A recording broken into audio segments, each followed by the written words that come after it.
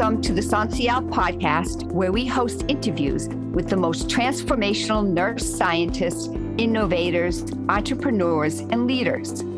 Through sharing their personal journeys, we create inspiration, provide guidance, and give you actionable ideas you can use to be a catalyst for change.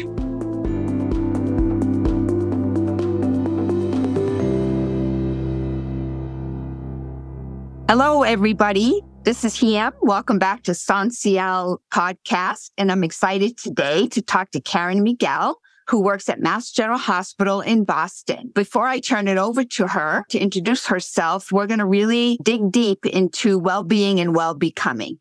Karen, can you please introduce yourself? First, thanks so much. It's a pleasure to be here. It's a great topic. It's front and center where we are. So thanks for inviting me on. Yes, my name is Karen Miguel. I'm a staff specialist for quality and safety in practice at the Mass General Hospital and been a nurse for nearly 4 decades. And I always like to say, I never really know how I ended up in this role. Nothing I've ever planned from a long-term strategy perspective, but each step I take seems to open up another door and just give me some foundational basis for the work that I am most passionate about. One of them we're talking about today.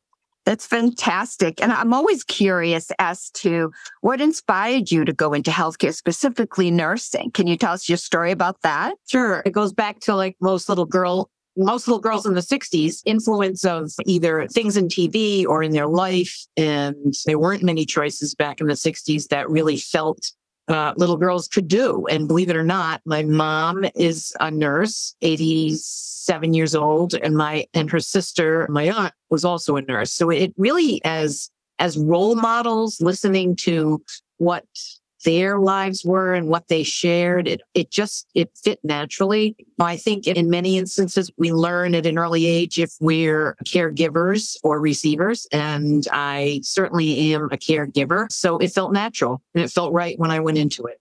That's a great story. A lot of influence there from your mom and aunt.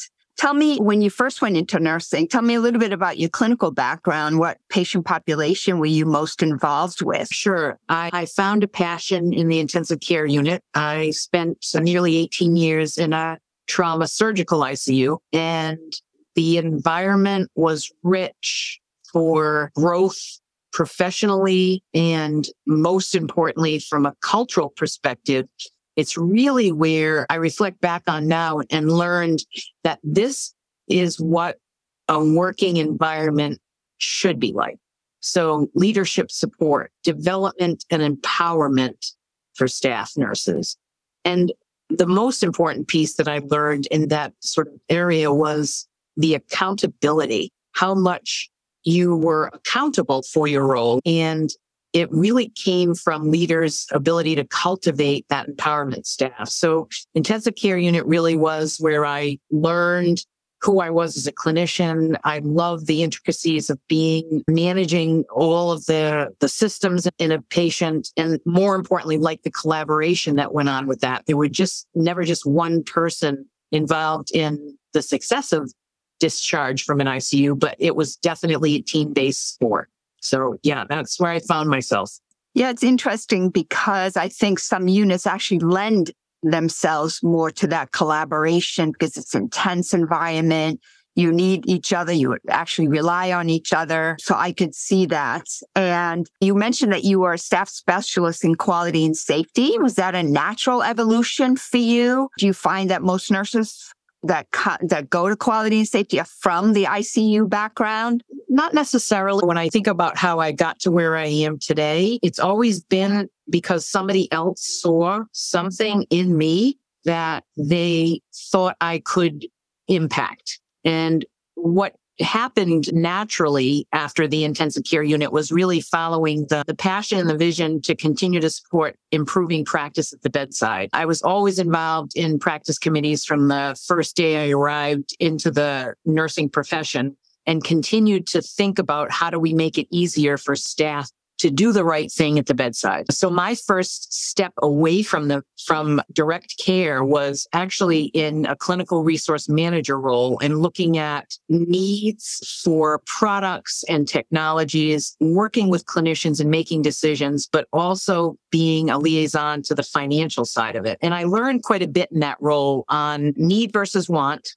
but then also a cost saving is never really a cost saving. So certainly working with frontline staff and empowering them to make decisions on products that would impact the improvement of their role was key. That role served its time for the most part. And one of the opportunities that knocked was coming back to a staff-focused role in patient safety. And so I had a unique opportunity to begin the development of a patient safety sort of office in the Department of Radiology here at MGH. It was given to me by a great executive director who was a nurse at the time and visionary, and certainly looking at what was going on in the world of patient safety, wanted to create this environment in radiology, which is it is the second largest department in the hospital. And from a staff perspective, and very, very complex in its way. It's almost its own little mini hospital. So many of the things that I developed as programs in that world is really what led me to where I am today. Always involved, always engaged in what makes a unit successful?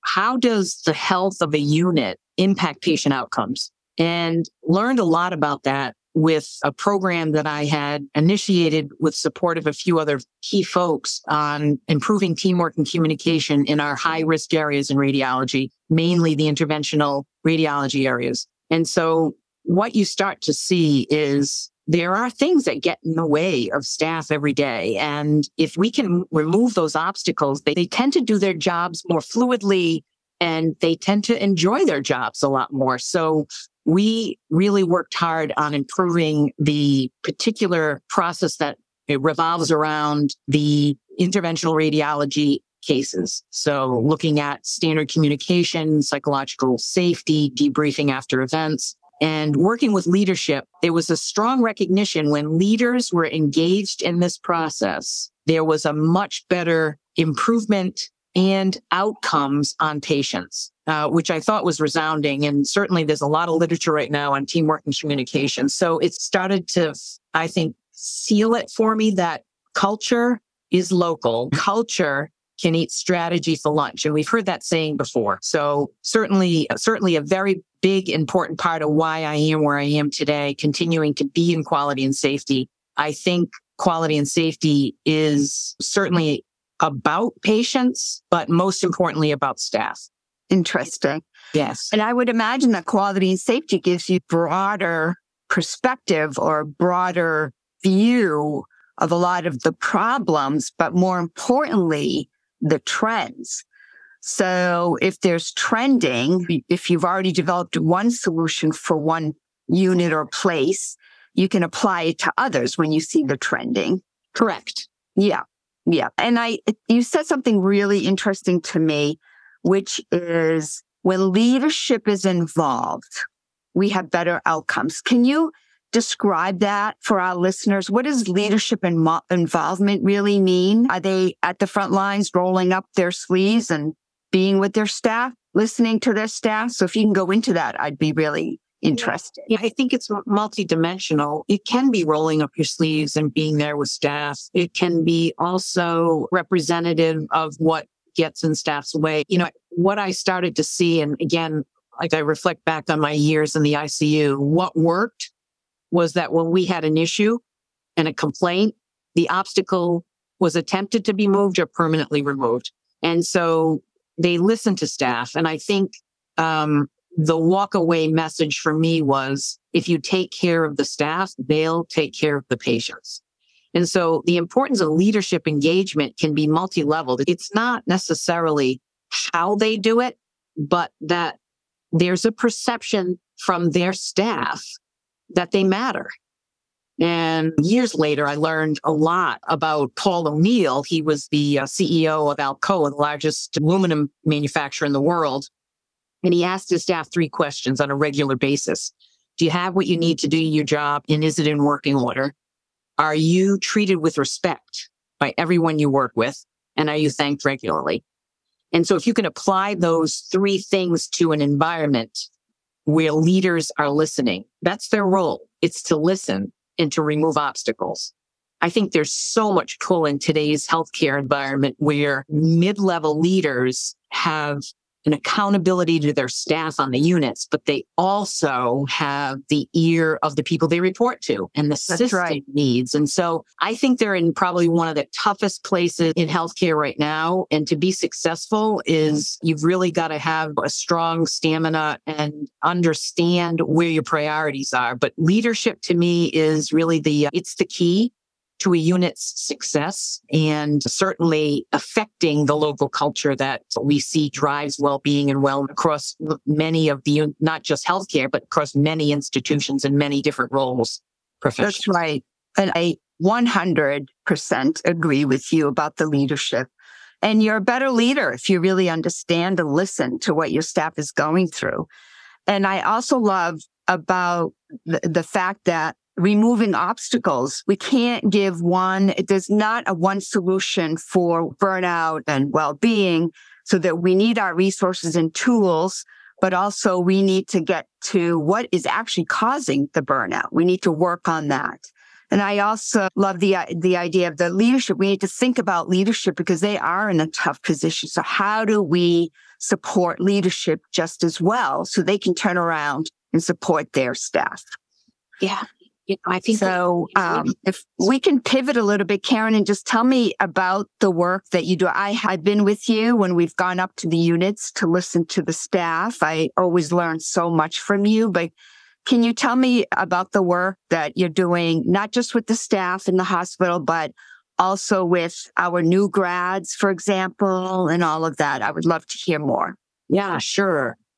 So the pandemic, COVID, I think, has afforded a lot of opportunities that sometimes we underestimate. And one of them was the exposure of obstacles that are in the way of staff doing their roles. I think it shined a light on a lot of it that had already been there. So many of the issues that we're identifying that we equate to increased burnout now on staff have been there. There are some new ones, but many of them have been there. It's just the last 2.5 or 3 years has drained so many of our emotional wells that we don't have the stamina to tolerate another sort of obstacle in our, or something that gets in my way of a good day. And so the small things that we used to be able to manage and blow off are now big things, and they're hard to get by. And many times, as we're seeing with our staff here, even at our own institution, it's hard to come in. It's actually hard to be present. Right. Work. And I think some of the work that we've been trying to do in a small collaborative within our own department, patient care services, as well as with a group at the hospital level, is to create time and space. And as you mentioned, we create time and space for staff to take the pause, recognize possibly where they are emotionally and what's sort of bugging them. And once we can identify those things, we can actually work on them.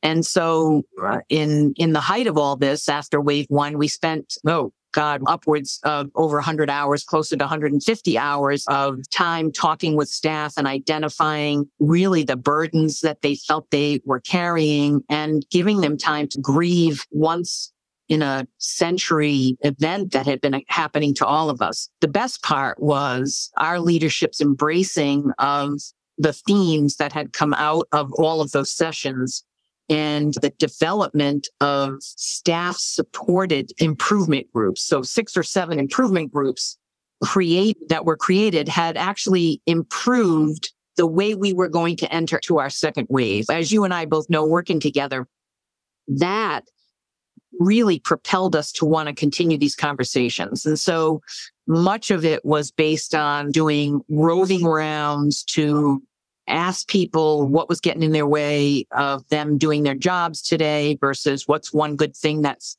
happening for you today. And we started to develop this list of things people were asking and needing, but we put them all together and realized our hospital was so resource rich with so many things that staff didn't even know how to tap into, that we became a conduit for sharing these resources, helping people access it, and learning that there's a lot of different needs out there. Not everybody needs to learn how to meditate or take a deep breath, but there are people that have other ways that they want to fulfill or keep themselves feeling as they can function at their best. So one of the great things that we've been doing, and it's expanding, is thinking about how can we prepare our new grads?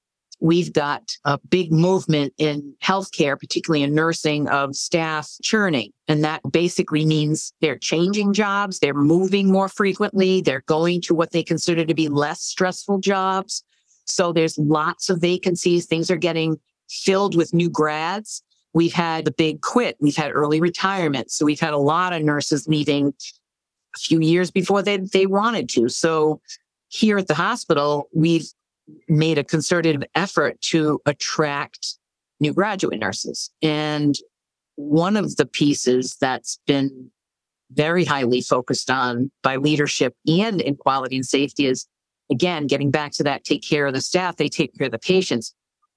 Do the new grads have the skill sets they need so that they can be in this profession for as long as somebody like me and you? I'm in my 4 decades, and honestly, the world is different in healthcare. And so it's probably harder now to think about having a bedside position for 40 years, but what can we do to help them prepare for this?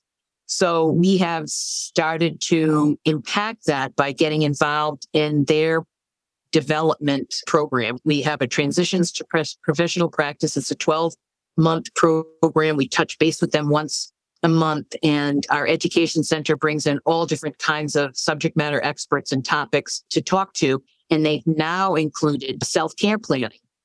So we talk to them about this journey of well-becoming, because it's not really ever a destination. It's always an evolution of wellness. And how do I find ways to fill my cup? What works now might not be something that works years from now. But it's still this exercise, this consistent way of putting and understanding when I'm empty, putting myself first. How do I make sure that I'm taking care of self first? So we started a curriculum, using a curriculum on not just sharing the resources, but trying to understand how to determine where you are. So using really some of the Schwartz Center's Stress First Aid, we looked at how do you look at the red, yellow, green? Like, where am I today? How do I know where my colleagues are? And when I'm there, what does that look like? What do I need? How do I ask for it? And so really using that time with them to impart the importance of it and to leave them with a couple of exercises, a couple of different strategies, and then a whole bucket of resources. So I think it's going well. We're basically trying our part 2. Nearly 600 new grads have come into our institution in the last 18 or so months, maybe a little bit less. Not sure on the exact numbers, but we've been invited now to, at a 6-month mark, touch base with the folks that we initially engaged in setting up a self-care plan and talking about it, like what worked, what didn't, and why not. And also starting to talk about what's getting in their way of well-being on their units. And that actually has been a great pearl of information, helping us understand maybe we can target some of these topics like grief and dying. It's like just the immense amount of grief that families have, and this concept of being around people that have to transition to death. It's heavy. And how do I manage that in my new career? We're touching on things like not being treated respectfully at work. The lateral violence is there still. And how do we maybe enlighten that? And areas such as crucial conversations. How do you have a difficult conversation with someone who's challenged you so that it's a win-win? And so some of these things have surfaced as opportunities that we're kicking around and wondering if these belong in the well-being toolkit. So really excited about this program. I think the new grads is where it's at. I think we have a lot of work and support that we need to do with our own full-time staff. And I think it's just as important to catch them as they're coming through the threshold of a new profession. Yes, and I'm very excited to see some of the outcomes as we look at them 2 years down the road or 3 years down the road, et cetera.